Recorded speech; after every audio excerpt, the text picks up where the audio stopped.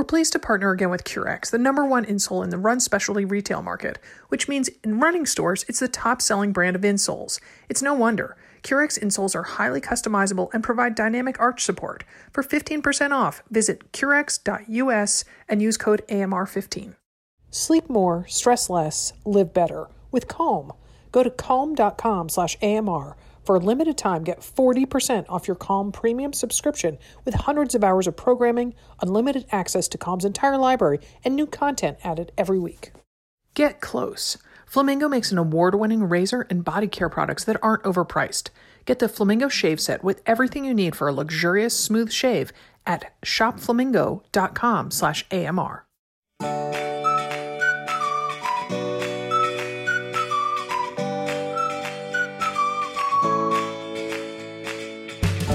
Welcome to another Mother Runner. This is Sarah Bowen Shea. I'm joined today by Dibbity McDowell. Hello, Dibbity. Hello, Sarah. How are you? Welcome home. Thank you. Thank you. Yes, I have made my first trip since returning from our February 2020 Hilton Head retreat. So 15 plus months without getting on an airplane. And last week I hopped on a plane and flew out to the East Coast to visit my almost 95-year-old mother and see my sister, see a good friend from a million years ago, and then spend the weekend in the Hudson Valley with my BFF Chalkley. Oh, what a great trip. And I've already heard the download, but I think we need to hear a little bit more. So it all went pretty well, minus a little hiccup on the airlines part. Yeah, so that was, but hey, it allowed me to see the Brood X cicadas because I had to spend an unexpected night in the Dulles area in DC, outside DC. So yeah, so after that, I just was like, okay, that's in the rearview mirror, and went and saw my mother. And as I said, she's about to be 95, and she has Alzheimer's, and she also had a stroke earlier this year. Which really limits how much she can talk. But so, of course, she had forgotten that I was coming to visit her. And so, when she does think of me, she thinks of me as being very far away. And so when I got to the facility where she lives, she was in a group session. I don't know what it was, like some sort of class. And so she turns to me, I'm standing there wearing a mask, and she just goes, "Sarah, I'm so happy to see you." And I just was like, oh my gosh. So some waterworks started with that. Open the floodgates. Yeah. Oh, that's awesome. I mean, could you have asked for a better reunion for her to recognize you? No. And that's awesome. Yeah. So we spent time together that afternoon, and I did most of the talking, believe it or not. I held my own on that and filled her in on things. And then the next day went back and saw her again and took her on a nice walk. She's in a wheelchair. So I pushed her around the facilities, very nice grounds, and there's a paved trail that goes through some like wooded area. And she's like, "Oh, I don't get to go here very often." I'm like, "Yeah, because you got me. I'm taking you." We're going for 26.2, Mom. I hope you packed snacks. Yeah. So Ona is very funny. She So, it's a bit of an ordeal to get someone in a wheelchair down on the elevator and, out the door, and she just kept saying, "Oh, it's colder than I thought out. It's colder than I thought out," which, is the passive aggressive way of saying, like, "I'm cold. I want a sweater. Where's my sweater?" Yeah. And I just thought, ain't no way I'm going back up there. So I said, "Oh, I have a denim jacket in my rental car. Let's go get it." So I just kind of draped it over her, and I said, "Mom, I said, you look so badass, man. People are going to be like intimidated by you." And she just thought that was so funny. So had really nice, really, really, really nice time seeing her. And, so when I was saying goodbye to her, I said, "Mom, I just love you so much." And she, it was obvious that she was having trouble talking just because of her stroke, and maybe she was a little overwhelmed by emotion. I don't know. And so she was trying to form the words to say back, and she finally comes up with a better solution. She just goes, "Repeat." She is, you know what? She's a badass, and she's like a teenager, because I think I've said this earlier. Amelia's big thing to say these days is retweet. Oh, it's not repeat, but it's retweet, you know? So, I think your mom was probably trying to say retweet.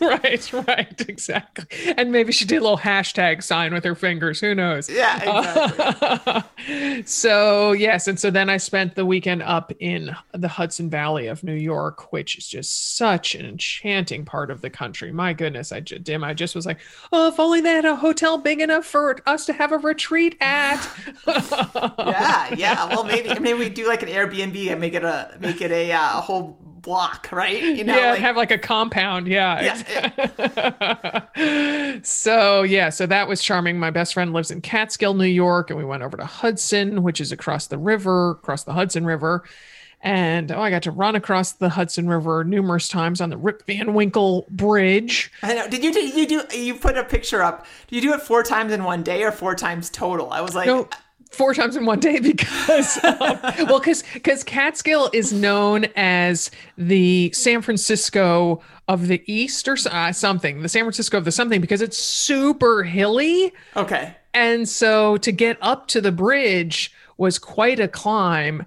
And so I wanted to go 6 or 7 miles, and I was like, well, it's nice and flat here. So, so I went across, and then there was a paved trail that didn't go very far, but I went on that and then turned around, went back. And I'm like, well, when you run someplace that you're not going to perhaps ever be again, or at least be for quite a while, to do it repetitively isn't the same as going, back and forth on your own block every single day. It's like, well, yes, this is what I just saw a couple minutes ago, but I'm not going to see it again for months and months and months. So sure. Yeah. So that's just funny. That's just funny to me. I'm like, I literally wondered that, because I was like, oh, I wonder what she did. Like, bridge repeats.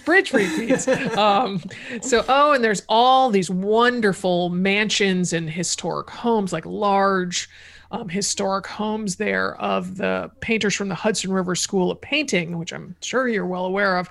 And so there's Thomas Cole, his house is in Catskill, and then across the bridge is a wonderful home of Frederick Church, who kind of founded the whole Hudson River School of Painting. And so his property is called Olana. So Chalkley is a big walker. So we hiked up there, and boy, that was really hilly, but it was just the most fantastic mansion with these just stunning views of looking out across the river into the Catskill Mountains. And it was just breathtaking. Wow. Yeah. I will say I have heard of the Hudson River School of Painters, but I have not. I didn't know their names off the top of my head. So. Yes. Thank you for schooling me on those. Well, and you tried on some really cute jumpsuits. Let's talk about the shopping. Oh my goodness. So Hudson, New York just has had fantastic shopping for a really long time. And it's only expanded since I went there, Dim, in 2013, before we had our really great party in Albany at, was it Fleet Feet or Roadrunner? I think it wasn't something. Fleet Feet, yeah. Roadrunner Sports, or I don't know, something. It was a really great running store there. And I remember people came from Ohio and Canada and Pennsylvania. And so it was a great party. So I hadn't been to Hudson since 2013. And so went there, and so went to this store that was run by this really awesome woman. And everything in there was made in America. And she just had a lot of really interesting patterned things. And so she had a lot of jumpsuits. I mean, jumpsuits were everywhere at stores. Yeah. Can we just a quick diversion? Like, I like seeing people in jumpsuits. I think they look very cute. The idea of wearing a jumpsuit and needing to go to the bathroom just feels like way too much work for me. Like, I literally would not buy a jumpsuit for that very reason. Even if it fit me like a glove, The scene in Fleabag when she's wearing, it's more of a romper. She has to go to the bathroom. Probably she just rips it. So I did end up buying a jumpsuit. You did, Sarah. Wow. Yes, I did. Not the patterned ones, not the crazy ones on our Instagram account, but so Chalkley and I, Chalkley's my same height, very tall, not present company excluded. We're very tall, and she has red hair, curly red hair, and so we make quite a pair walking around. So we were just looking at these crazy pattern jumpsuits, and we were like, "Oh, we gotta try them on." And the owner just went with it. She knew we probably weren't going to buy those jumpsuits, but she let us do it. And that was very, very fun putting those on and just goofing around. And what's the one you bought?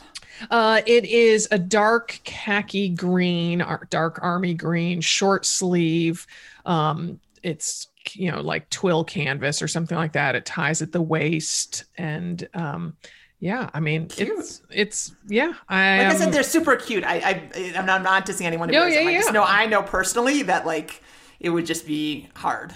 Oh yeah, well, and so we tried on several jumpsuits, and so I tried on these one that was black and it was sleeveless, and I mean, it got so I was like, oh my gosh, I can't get out of this. I can't get out of it. And so there was only one dressing room. This place was kind of big, but Chalk and I were sharing it. And she was in jumpsuit. She's like, I can't get it off, and I'm like, I can't get mine off either. So we helped each other. But, so yeah. So oh gosh, it was great shopping and great food and delightful weather, and it was just, and we were just on the go the whole time, yet we never felt rushed. We never had anything that we had to be at a certain time. Sure, and it just it was just perfection. Perfect easing out of the pandemic trip, it sounds like. That sounds just really fun. It was so fantastic. Yeah. So, well, all right. Well, that has nothing to do with our topic today. As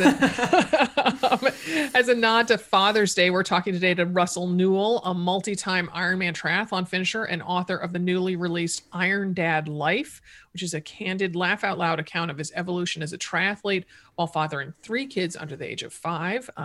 He and his wife, Caroline, now have a 4th baby.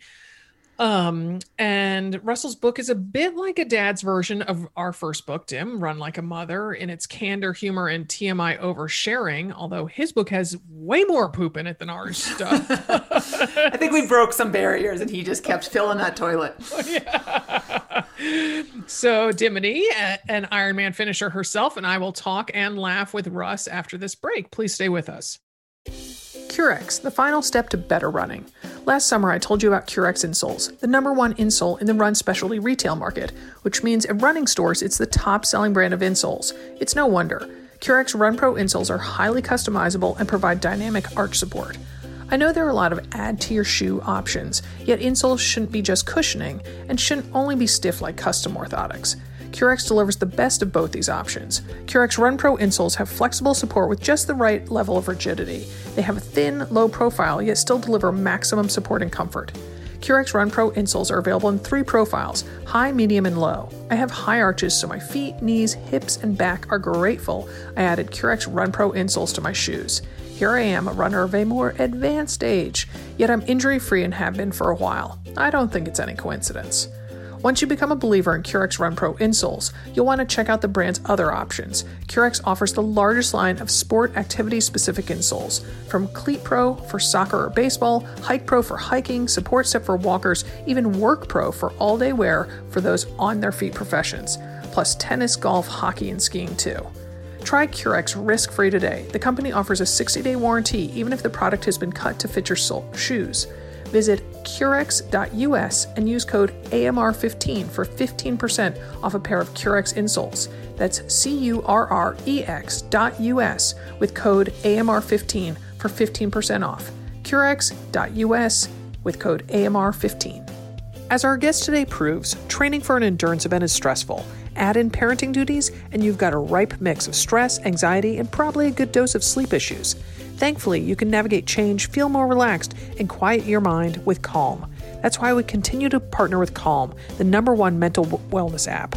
We love the many tools it provides to improve the way you and us feel. During the workday, improve your focus with Calm's curated music tracks. Lately, my favorite is the strings, synths, and piano of a track called Through a Winding Path. Drift off to dreamland with Calm's imaginative sleep stories, narrated by the likes of Idris Elba and Mandy Moore. And my personal favorite, Calm's guided daily meditations. I start most days with the 10-minute daily trip to focus and be reminded I am in control of my emotions and reactions. Last week when I was traveling, I meditated in the evening to wind down and release travel tension. And if you go to calm.com AMR, you'll get a limited time offer of 40% off a Calm premium subscription, which includes hundreds of hours of programming, and new content is added every week. It's no wonder more than 100 million people around the world use Calm to take care of their minds. Sleep more, stress less, live better with Calm. For listeners of the show, Calm is offering a special limited time promotion of 40% off a Calm premium subscription at calm.com/AMR. That's 40% off unlimited access to Calm's entire library, and like I said, new content is added every week. Get started today by going to calm.com/AMR. That's calm.com/AMR. Summertime and the live-in is lived in shorts. This year I made the shift from running in capris to shorts earlier than usual, so you better believe I'm shaving my gams. Even this morning, as I was hustling to start recording this episode on time, I took the time to grab my mint-colored flamingo razor and defuzz my legs. A flamingo razor is a mother runner's best friend in the bathroom. Flamingo's 5-blade cartridges do an amazing job of giving a clean, close shave on legs, knees, armpits, and anywhere else you choose to shave. Its weighted, textured handle assures the razor sits securely in my hand in my post-run shower, even when I'm rushing to record.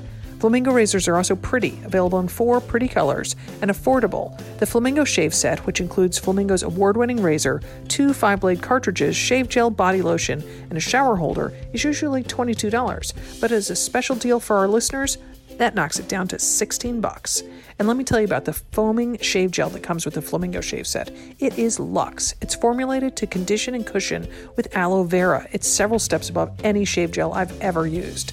Get the Flamingo Shave Set with everything you need for a luxurious, smooth shave at shopflamingo.com/AMR. Again, it includes Flamingo's award-winning razor, 2 5-blade cartridges, shave gel, body lotion, and that handy shower holder. It's all just $16 plus free shipping, one less trip to the drugstore. Get yours today at shopflamingo.com/AMR. That's shopflamingo.com/AMR. Welcome, Russ. We're so glad to have you joining us, and I really, really enjoyed your book. Oh, thank you so much, Sarah. I appreciate that. I'm so glad to be on the show with you. We're excited to dig in. But before we get going, we've got to know a little bit about your background journey, Russ. So did you become a runner and then a triathlete, or kind of talk about how you got into triathlon without, spilling all the details from your book? Yes. Well, I always played sports, soccer and basketball, so ran, but I wasn't a runner.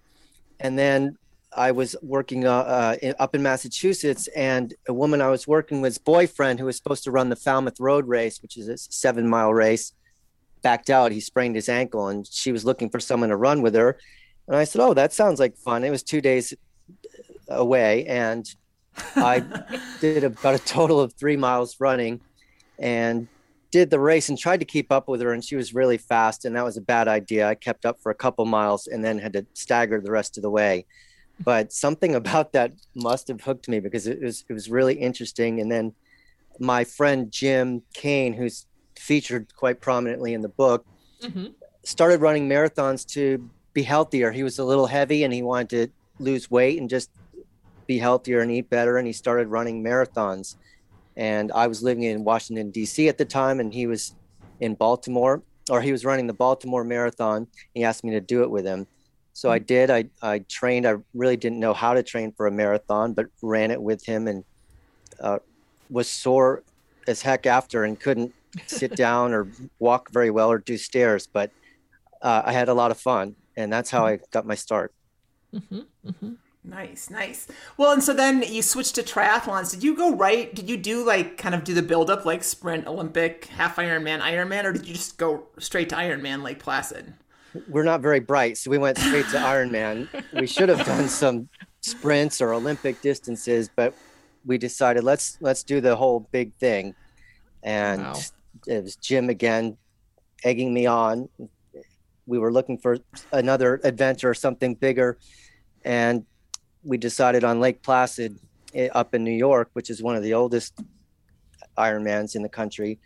And my uncle had done it a bunch, so we said that would be a good one. So we decided to do that Ironman, jump right in.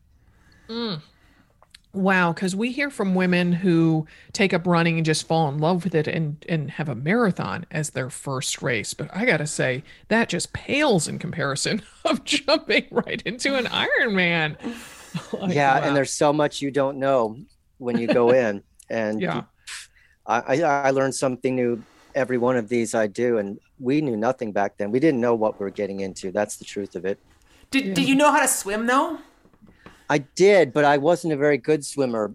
And one of the things that really helped me was I was working at Disney at the time, and Disney had a tri team, and they had a session with some master swimming coaches that they set up for us. So I went to that, and they really helped me with my stroke, because with the swim, it's the form is everything in the swim, and my form was awful. I had really short strokes, so I was doing a lot of strokes in a little amount of distance, and they taught me to really lengthen my stroke and glide across the water, and it's much smoother. So if you can do a smoother swim with the long strokes and let momentum pull you along, or be streamlined instead of like a pterodactyl thrashing around in the water, your swim will be much easier.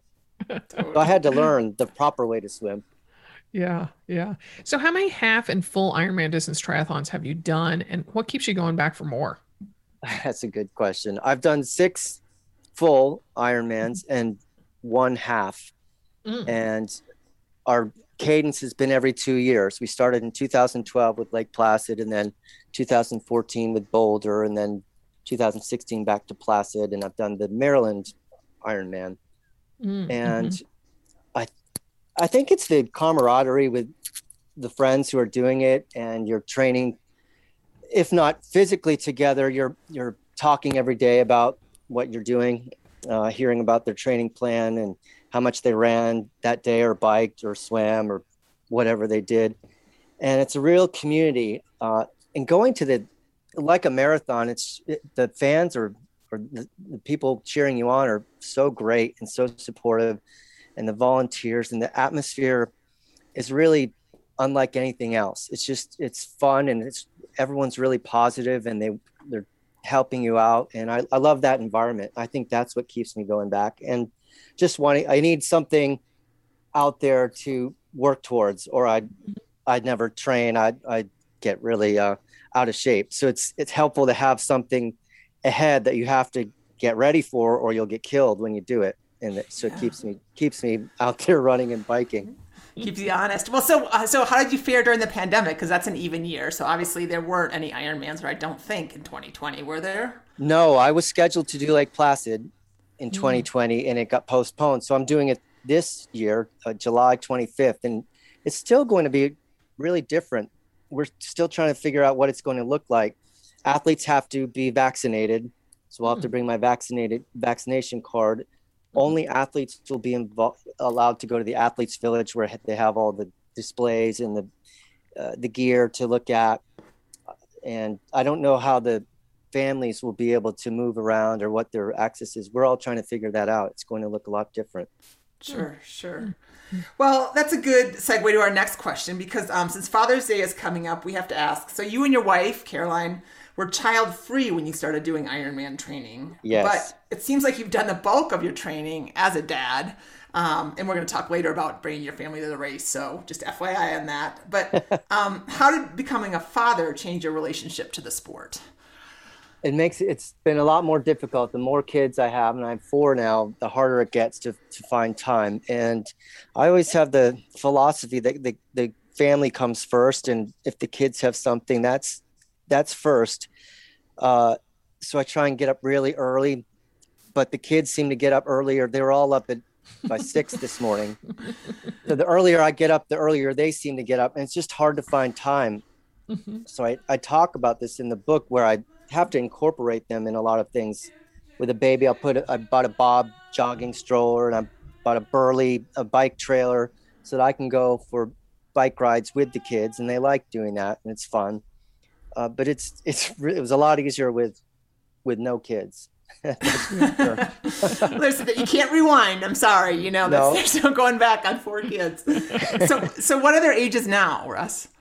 So Peter is 8, Finton is 5, I have a Nora who's 3, and I have an 8-month-old Fiona.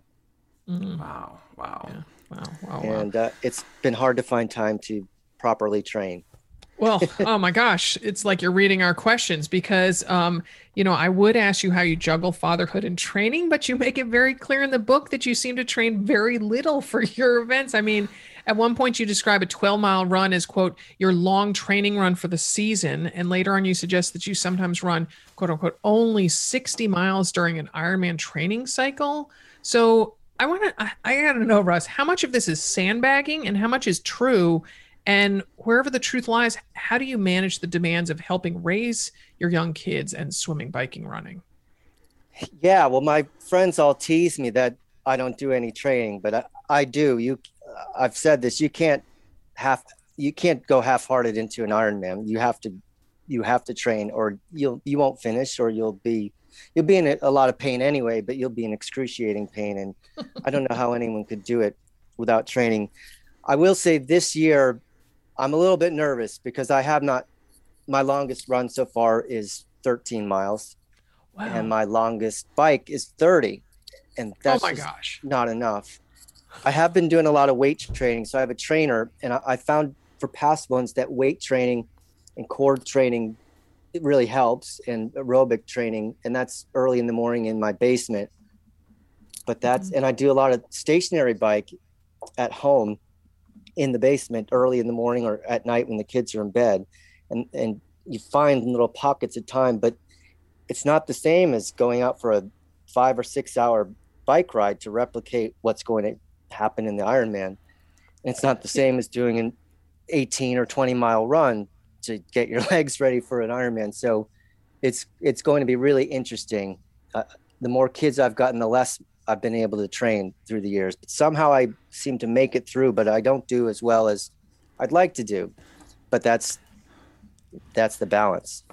Yeah. I mean, Dim, you got to talk to, so what, Rush, you're like 7 weeks out, 6 weeks out from the race. I mean, Dim, what was your training like? I mean, what? So I did one. First of all, I've done one. So that's compared to 6 and coming up on 7 is much different. But my training was pretty intense. I definitely did, I did a century before. I did an 80-mile ride and a run. I did a century on my bike, 100 miles on my bike. My longest training run, I argued with my coach. She said 20. I said 18. I was like, 18 and done. Actually, Sarah, we were just talking about Albany. Yeah, I was going to say it was in Albany. Yeah. And I remember it was so humid and you just looked so spent. I flew across the country and you were like, I did 18 today. I got in my bed after doing that in Albany at like 11 in the morning. I was like, I'm lying here until I have to stand up again. But anyway, so I definitely, I trained I only did one session a day though. That's the thing that was kind of my stipulation and I had a coach helping me. I just said, I can't, except for on the weekends, but even on the weekends, I would just do a brick. I wouldn't go swim and then in the afternoon go for a bike ride. I was like, I need to, I can do up to like 90 minutes in the morning, but then I have to be done. So yeah. But I can't imagine because I was so nervous going into it, knowing that I did 95% of the training, right? So, you have some muscle memory, Russ, and a lot of experience, which I think, like you said, you've learned a lot, which I think goes a long way in a long race, right? But yeah, like what are your expectations? You just go to kind of rip it up, rip it up as in have a good time? My uncle's advice, the one who's done about 50 of them, Uncle Bob, who's in the book, he says the goal for me is always to finish happy and healthy, and that's always been my goal too. I'm not trying to. I want to do better than I've done in the past. I think we all do, and that's why we keep coming back to try and if I just do the transition a little bit faster, I'll cut my time. I know I could do the run faster. I could not walk through all the aid stations like I've always done, but then you get there and your body will tell you what it's capable of. And so, and I've never felt like I wasn't going to finish, except for that one in 2018 where the swim, I was just in excruciating pain. Because why? Share why. Because I made a rookie mistake about 20 minutes before going into the water. My uncle, the same Uncle Bob, he chugged a pepper shot. And he handed it to me and he said, it'll help with cramps because I always cramp up at the end of the swim. And so I'd never done one. And I said, well, all right, if it'll help with cramps, I'll give it a shot.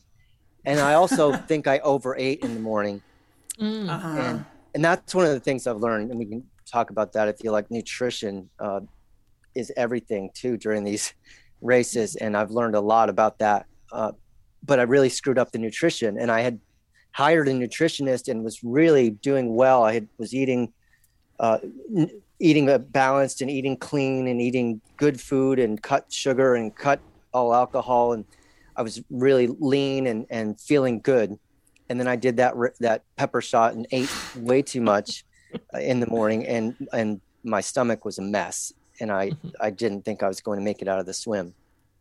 Did you tell your nutritionist about the pepper shot? Like, I did, and she had said to me over and over, don't do anything new race day. Keep it steady. Practice your nutrition. Yeah. You practice everything. Practice your nutrition during your training rides, and then do the same thing.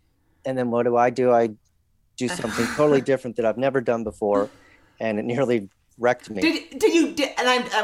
I promise we won't spend the rest of the podcast on this, but I really was like, because it's not just like, oh, I'm going to try a vanilla goo instead of a chocolate goo. It's like a hot pepper shot. I mean, I've seen those. I've seen those things for cramp. I know exactly what they are, and I'm like scared to try them even on a training run or a training ride or something like that. So, like, did you? Was it just because he's family, Uncle Bob, he knows what to do, or did you give it a second thought? I trusted that he knew what to do because he had done so many, and he said this will help with cramps. And I always remember at the end of the race cramping up and really spending a good portion of the swim trying to shake out a cramp. So I thought, if this helps with a cramp, and I was feeling good, I thought I was going to get a personal record and really do well. And I started off strong in the swim, and I didn't want to cramp up. So I said, I'll do this. And if I don't cramp up, I can have a really good swim and launch into the bike. And it was the biggest mistake I think I've made in an Ironman. Yeah, but it made for awfully funny anecdotes. It did, right? You all know way too much about my bowel movements. Oh my gosh, I love the woman who like totally was haranguing you when you were in the porta potty, and then when you finally leave, she yells at you, "You're such a pig." Yeah, so awful.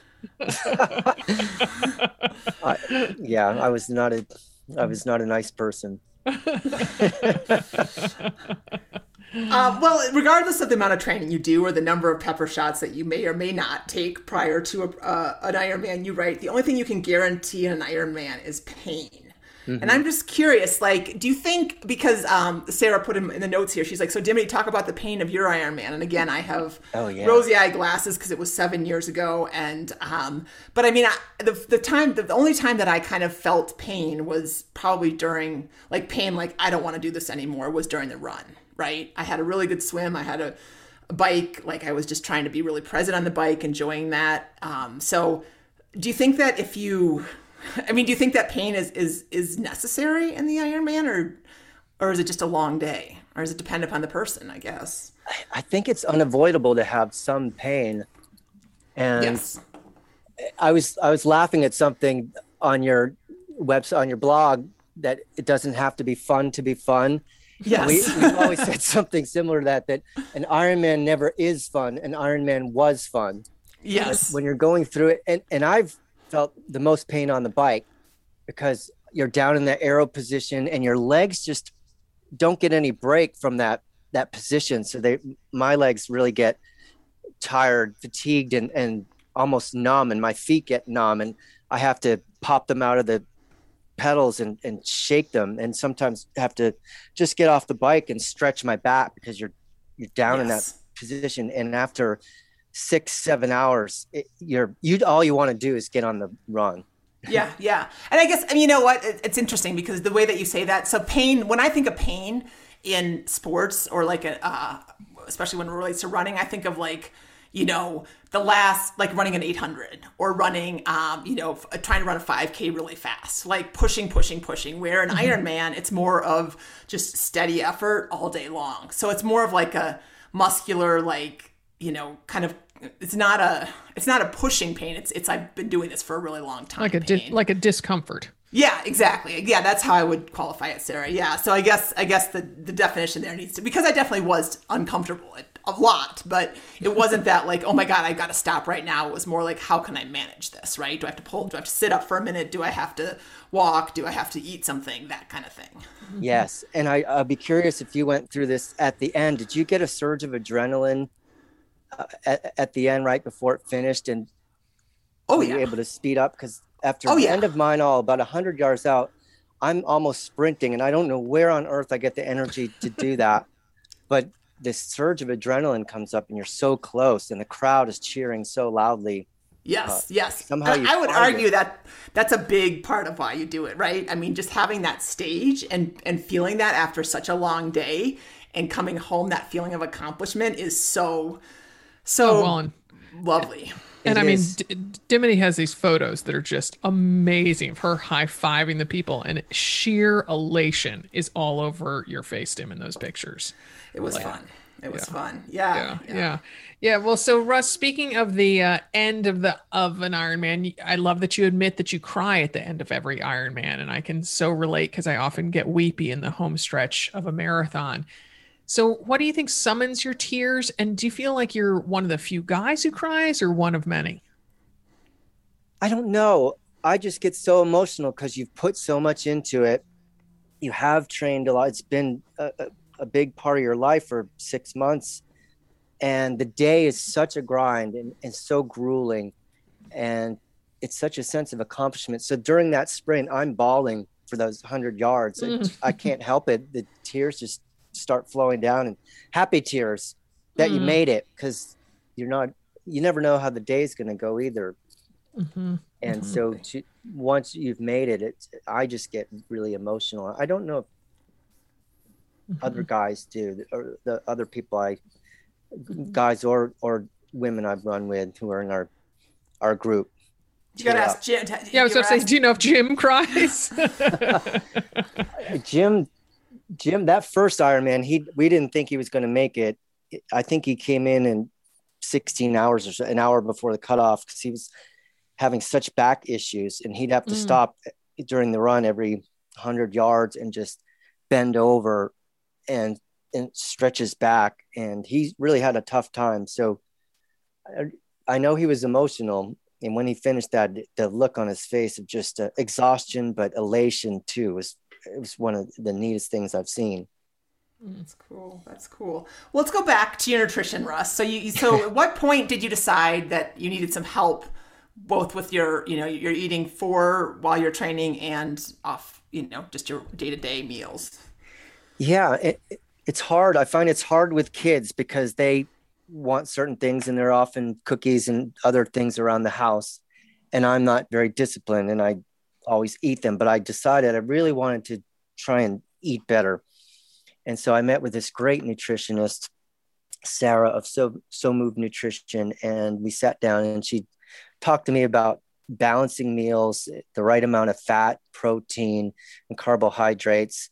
And she would measure my body fat and muscle quality and all of that, my weight, and took a photo.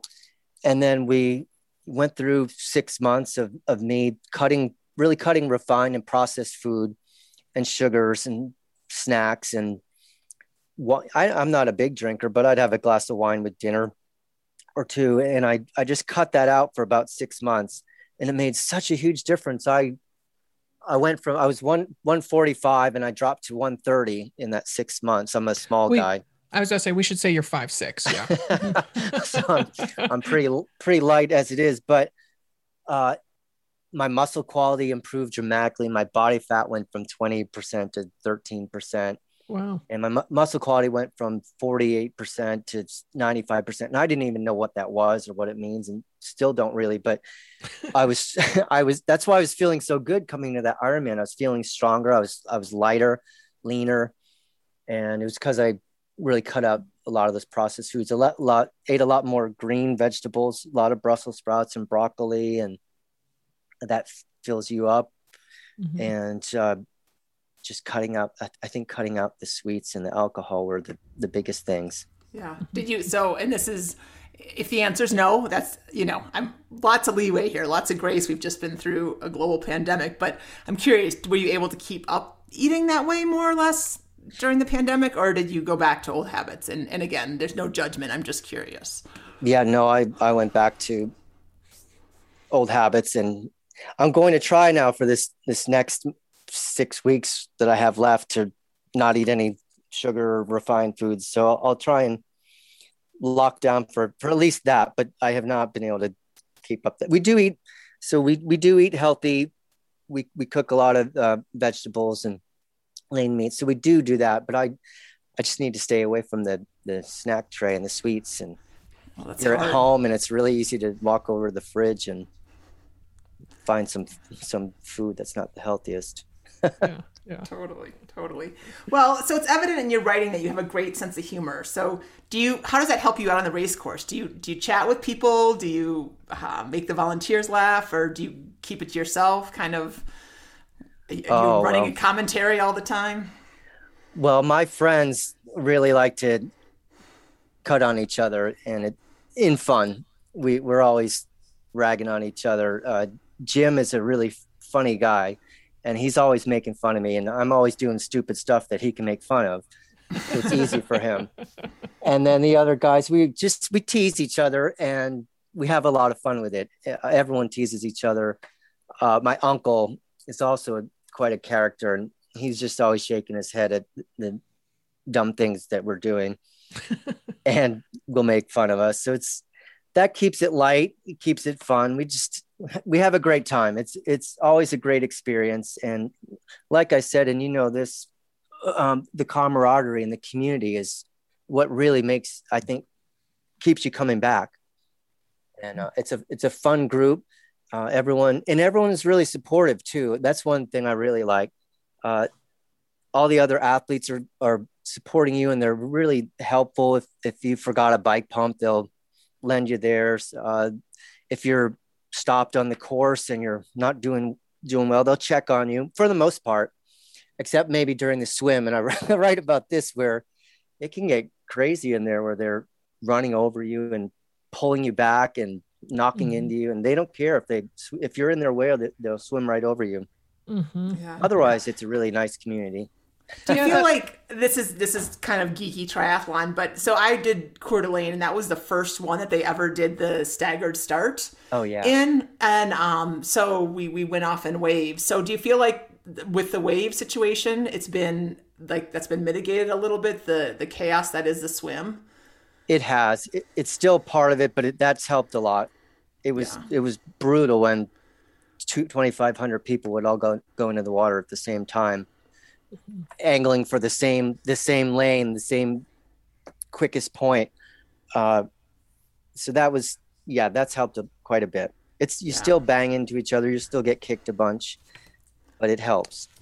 Yeah, that was fascinating to me that Ironman Lake Placid has a submerged cable that if people want to swim the straightest line, so the equivalent of the black line on the bottom of a pool. That was intriguing. And that is, you swim in Lake Placid or in Mirror Lake? Mirror Lake. Oh, okay. Yeah, which is nice. a little lake next to Lake Placid, Lake Placid. Mm-hmm. And Right. everyone, or a lot of people, want to be on that tow line. It's just a lot easier if you can get on it to sight, because it's otherwise I've gotten lost. I've swum the wrong direction for a quarter to a half mile and then realized no one was around me. I was out in the middle of the ocean in the Maryland one. Oh, And that was my worst swim, just because I swam an extra half mile. Oh boy. But the tow cable really helps, but everyone wants to be on it. So you'll get banged around. You'll get jostled quite a bit in there. Wow. And so then they just keep that cable there all the time. They don't put it in just for the race, do they? No, it's there all the time, I believe. And this year they're changing they have to change because Lake Placid is going through some construction. So Main Street, I guess, is all torn up. The oval is all torn up where we usually run into the finish line. So it's the transition area is going to be different. And the swim course, I think, is going to be a little different. So I don't know if we'll be swimming along the tow cable or not. Everyone's still trying to find out. Well, Russ, you know this because I mentioned it to you and Dim. I don't know if you remember, but my first husband's family was almost all from Lake Placid, and so I got to spend quite a bit of time up there, and I just Mirror Lake is an enchanting place to swim. I just adore it. It is. Yeah, I mean, I was swimming there by myself. I was went to a wedding there, and I don't know, maybe 18, 19 years ago, and got to swim there. And I didn't see any tow rope. I might have followed it if I had seen it. Oh yeah. Yeah, yeah. So I had the good fortune to attend the Ironman World Championships in Kona as a spectator slash journalist, and I was boggled by how many participants seemingly brought their entire families with them. And I get it. It's a huge event in the lives of these participants. You usually have to qualify to get to that race. And but I couldn't help but think what a hassle it is for family members to have to go and see their loved ones along the course, and then obviously the expense. So you spend a fair bit of time in the book, Russ, acknowledging how difficult and draining it can be for a triathlete's family to spectate the race. I mean, my heart just, I guess, I know I speak for Timothy and me. Our heart really went out to Caroline when, about, because your kids were really young when she was taking you around there. Yes. And I think the comment I've received most about the book is your wife's a saint. Yeah. And she is. She's put up with a lot. Uh-huh. And it is challenging. It's people always say it's a long day for the participants, for the athletes, but it's a really long day for the spectators too, and the families who are cheering them on. Mm-hmm. And I always try and position it as a family vacation, and that doesn't go so well. She's asked me if we could just do a family vacation that doesn't have a race attached to it. Mm-hmm.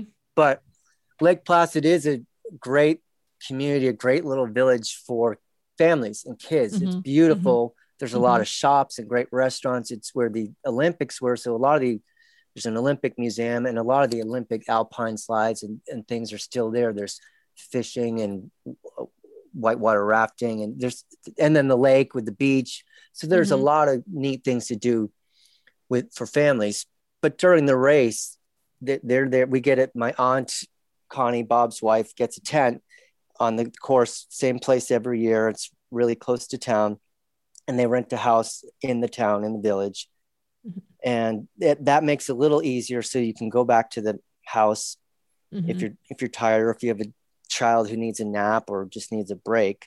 Mm-hmm. And I used to rent a little place, the Wilderness Inn, 10 miles outside of the village.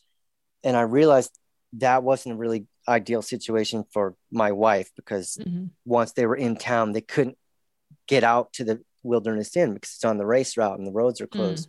Mm-hmm. So I took my aunt's advice and got a house within walking distance of the village, right in town. And that made a huge difference, where she could walk down at her leisure and then walk back. We could have lunch at the house, because it's crowded too, and you're trying to push kids in a stroller through thousands of people, and it's challenging. It's not a nice, relaxing vacation for family. Mm-hmm. Mm-hmm. Yeah. Yeah. I think maybe she needs to be saving some chits, and then when the kids are a little older, I think Rancho La Puerta or something like that should be calling her name. I think so. Yeah. Yeah. I think the Italian Riviera is on her list. Right. Yes, very good. Good choice. That sounds good. That sounds good. Yeah. Yeah. I mean, I remember I did, again, like very different because I've only done one, but I didn't bring my kids. Right. I was an athlete. My husband was like my Sherpa, but there was a woman who was also competing with me here, who was she brought her whole family, and she was the one doing the race, not her husband. And at the end, she was like, I wish I wouldn't have brought my kids, because it's just so much and not getting into stereotypes, but that's sometimes also an issue, is where they go to mom or dad for something, right? So anyway, yeah. So yes, your wife is totally a saint, and I liked her chapter a lot, and I gotta say, the whole you don't have, we won't, well, actually we should. I mean, Chattanooga, you told her you were going to volunteer there, and you ended up doing the race. Heading to the race. Heading to the race. Oh yeah, that's right. But then the swim got canceled. I forgot about that. Yeah. So, I mean, that was kind of big, huh? Was that kind of you have a little bit of a domestic over that one? That was a bad night for me. Yes. Yeah. And I had learned, we'd done the Maryland with Carolyn hauling the kids around all day by herself, and that was really dumb move on my part. And I learned that either I'll go without the kids, and I did that for the 2018 Placid I just had my Sherpas, my buddies, didn't bring the family for that. But it is a nice experience with families if you can bring them. But yeah, so I told her I was going to, my friends had Sherpa for me for that race. And I said I would Sherpa for them for Chattanooga. And I told my wife I was going to just go down there and be their Sherpas and help them out. This is my buddies who we do all the Ironmans together. And then I ended up signing up for it thinking, well, I've been training for Placid anyway. This was also 2018, same year. So I'm fit enough. I'd love to try it with them and see how I do. So I signed up, and she found out. I sat down with her one night and I told her that I was going to. No, I'm sorry. No, she found out. She entered your name when she was going to track your buddies, and she's like, "Oh, let's enter in Russell Newell to see if he's a registered racer." That's right. Yes. How could you forget? Yes, I try and forget. Yes. But she gets nervous too. She's really nervous about the swim, as is my mother. My mother came to the first Ironman, and they were nervous wrecks about the swim and the bike. They were fine once I got to the run, but they're worried about a bike crash and a drowning. So in my mind, I was protecting her. I didn't want her to worry that I was out there doing it. I was just volunteering. So I had good intentions.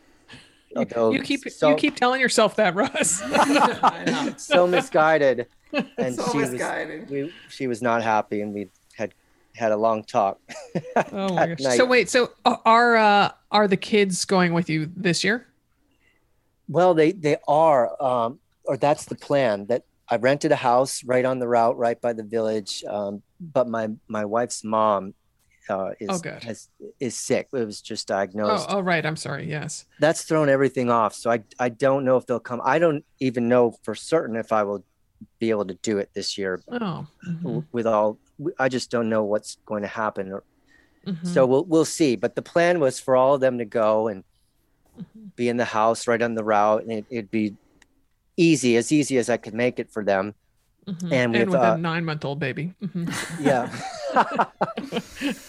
And so much to do. Restaurants, shopping, tobogganing. Yeah, the 9-month-old likes to do that. We're just saying what our listeners are thinking. So we're just, kind of helping a little bit. We're moving the storyline along for you, Russ. Yeah. So that's the plan, but we'll see. We'll see. Well, I hope that works out however it needs to. Thank you. All right, let's talk about the pacing in the marathon portion of the Ironman. You wrote in the book, "Slow and steady was my initial pace, and before just slow took over in the later miles." And that's something that even non-triathletes can relate to. That was definitely my experience. I did not want to run a marathon. I remember getting out to the T2, transition 2, and saying to the volunteer, "Do you want to run this marathon for me?" I was just in denial that I had to run a marathon. And I did a lot of run walking and a lot of fast walking. Actually, what hurt the most, going back to pain or discomfort, was my hips, because I was race walking, which I never did in training, right? It's swinging them along. But I'm curious, how do you approach a marathon mentally in the Ironman when you are trying to run it all pacing wise? Yeah. Well, I'm excited to finally get off the bike. I'm so sick of the bike that I'm excited to run. And then that soon disappears. And then I'm like you, dreading having to go another 26 miles. But I go pretty slow, and I usually walk the aid stations, and I get some sort of nutrition every aid station, some fluid or banana, and I've learned not to eat too much. And by then, you're also tired of all this sweet stuff. You've eaten so many gels and wafers and sweet things that I'm looking for something salty by the end. But that's my pace. I just kind of go. I do a good bit of walking up the hills. And I always have intentions to run through and run more. And I do think I maybe could push it a little bit more, I've always wondered if I pushed it, would I be in a lot more pain after? But I haven't done that, and I've just run what I could and just finished it with my uncle's thought in mind to finish happy and healthy. And I'm in pretty good shape after, considering, and maybe that's because I'm not pushing the pace too much. Mm-hmm. Hey, speaking of food, I was intrigued by the sandwich that you seem to enjoy. It's Wonder Bread, peanut butter jelly, chia seeds, cinnamon, and I think I'm forgetting something, right? Peanut butter, jelly, cinnamon, chia seeds in the bread. I think that's it. Yeah. Okay. All right. Okay. So what is it about that sandwich that speaks to you? And I take it you eat it on the bike ride or beforehand? Yeah, I'll eat it during the transition tent. In the Mm. transition tent, I'll wolf one down, and if I don't finish, I'll finish it on the bike. Mm-hmm. And yeah, I think the mix of protein and the white bread with the sugar, carbohydrates, and Mm-hmm. then chia seeds. I read that book, Born to Run, with Mm-hmm. the tribe that eats the chia seeds, and so I eat the chia seeds as well. And then cinnamon is anti-inflammatory properties, so Yeah. that's how I think about it in my head. Yeah. Yeah. Yeah. And then you can pick the chia seeds out of your teeth for at least 30 miles on the bike That's ride. You're right.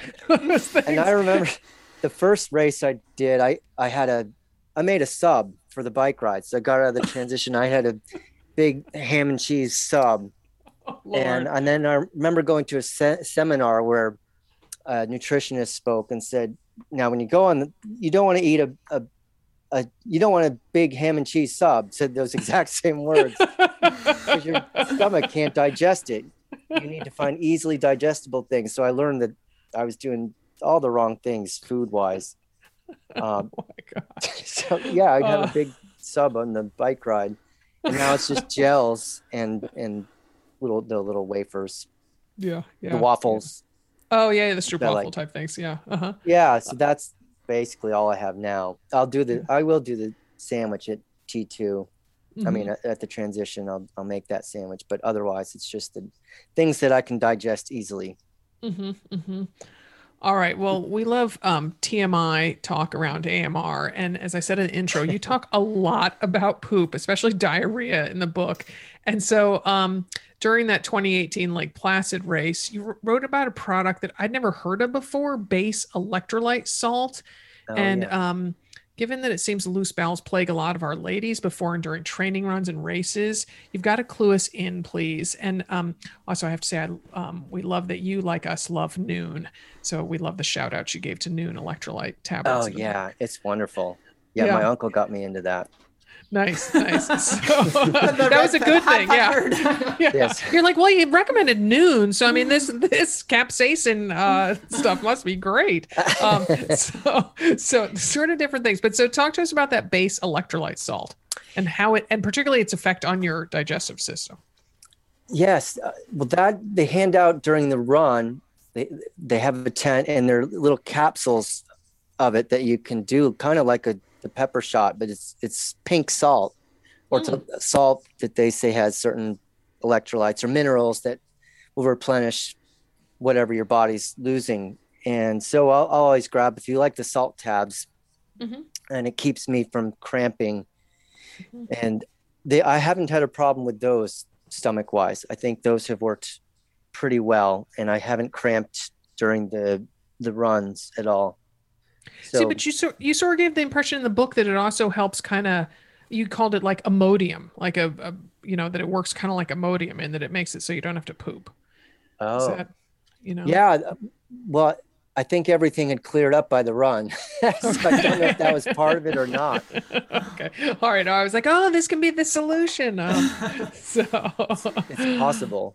yeah. Or maybe I had just gotten it all out of my system. Yeah, Really exactly. good. Cleared the chute. Just putting this out there. I don't know. Again, just going back to that pepper story. I don't know that I would I would trust your nutritionist Sarah.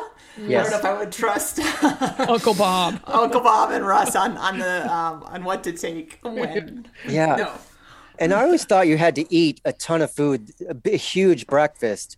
And apparently that's not the case, that the big meal should be the night before, 2 nights before, and Yeah. eat a 2 lighter nights before. breakfast. Yeah, light breakfast, and then the night before, like eat at like 4 or 5, like do a blue light special, because or blue plate special. Blue plate. Or blue hair special. I don't know. Go prostitute section of Amsterdam. Yeah. That's the red. Isn't that the red light? That's a red light. Yeah. So, Yeah. but adjacent to it. Yeah. Anyway, but yeah, so that you have some time to digest, and have your stomach, you go to bed on a stomach that is more digested than not. Get up, empty out, and go for it. Yeah. I didn't learn that lesson for a while. Yeah. Well, you heard it here now, Russ. So. Yes. Well, thank you for joining us. Have a happy Father's Day, and we hope that the race works out for you next month. Thank you so much. Thanks for having me. And I will let you know how it goes. Yeah, definitely. All right, take care. Okay. Take care, Russ. Happy Father's Day. Thank you so much. Have a great day. So, Dim, make you feel like doing another IM or no? No. So thought of that marathon again? No, thank you. No, thank you. But I love that his attitude. I mean, he obviously has a great sense of humor about it, and he has his community around it. I mean, that's one thing.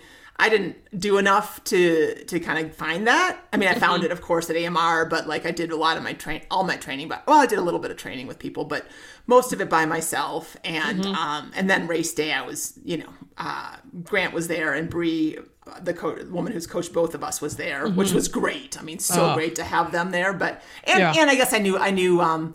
Meredith's swim bike mom was competing, and then my friend Kari was there competing. So I saw a lot of them, but didn't quite have that, the idea of going back again for what was, for me, a pretty solo experience again. And I could have changed that, and there's definitely training groups around here and stuff, but just the way that it worked out as far as kids and schedules, I had to kind of do it a lot early. So yeah. Oh my goodness. Well, speaking of community, folks, you need to sign up for our Portland retreat. There's only a few spots left. Our Hilton Head Island retreat is sold out. So Portland, which is October 22 to 25, is your chance to retreat with us. Yes, our home base is going to be the historic Embassy Suites by Hilton Inn. By Hilton. Yeah. Embassy Suites by Hilton. God, they're all merging into one big thing. I know, right? Sponsored by Marriott. Yeah, right. It's in the heart of downtown. It's a grand dame of a hotel that has been lovingly restored. All rooms are, as the name implies, suites. So you can share with a friend or a sister, a niece, a daughter, whatever, an adult daughter. We don't want kids, Russells, no kids running around. Yeah. So we put our heads together. We came up with some different sessions. There's going to be Pilates for runners. Coaches Jen and Liz, as always, are going to be there working on running form. There's a life coach who will give insight and guidance into managing your thoughts and habits so you can build a life you truly love. And then, Dim, I'm so excited about the race that we are doing. It's the Columbia Gorge Marathon, half marathon relay. So that would be 6.55 miles. And it starts and ends in Scenic Hood River, which I'm just so excited, Dim, for you and the team to see. It's The cheer squad's going to be epic that day. So if you're not, even if you're, if the half marathon relay, like Sarah said, is a little over a 10K, if that isn't doable for you for whatever reason, honestly, we have more fun at the cheer squad. We get donuts and peanut M&Ms and cowbells and coffee to go, and it's just a blast. Yeah. And there's all sorts of extras. I mean, we have the weekend's just going to be jam-packed. There's an excursion to Powell City of Books with Adrian and me. Molly and I, my best running friend, and I are taking folks to the Portland Art Museum on the afternoon after the race. It is a lot. It's going to be so much fun. And like I said, we have just a few spots left. To register, find out more details, go to anothermotherrunner.com, click on that events tab at the top, and there's a drop-down menu. You'll see Portland Retreat. So again, go to anothermotherrunner.com, click on events to find all the details. Yes. And our podcast today was produced in Portland, Oregon by Alex Ward from Sounds Like Pictures. Many happy miles and happy Father's Day to all the dads out there.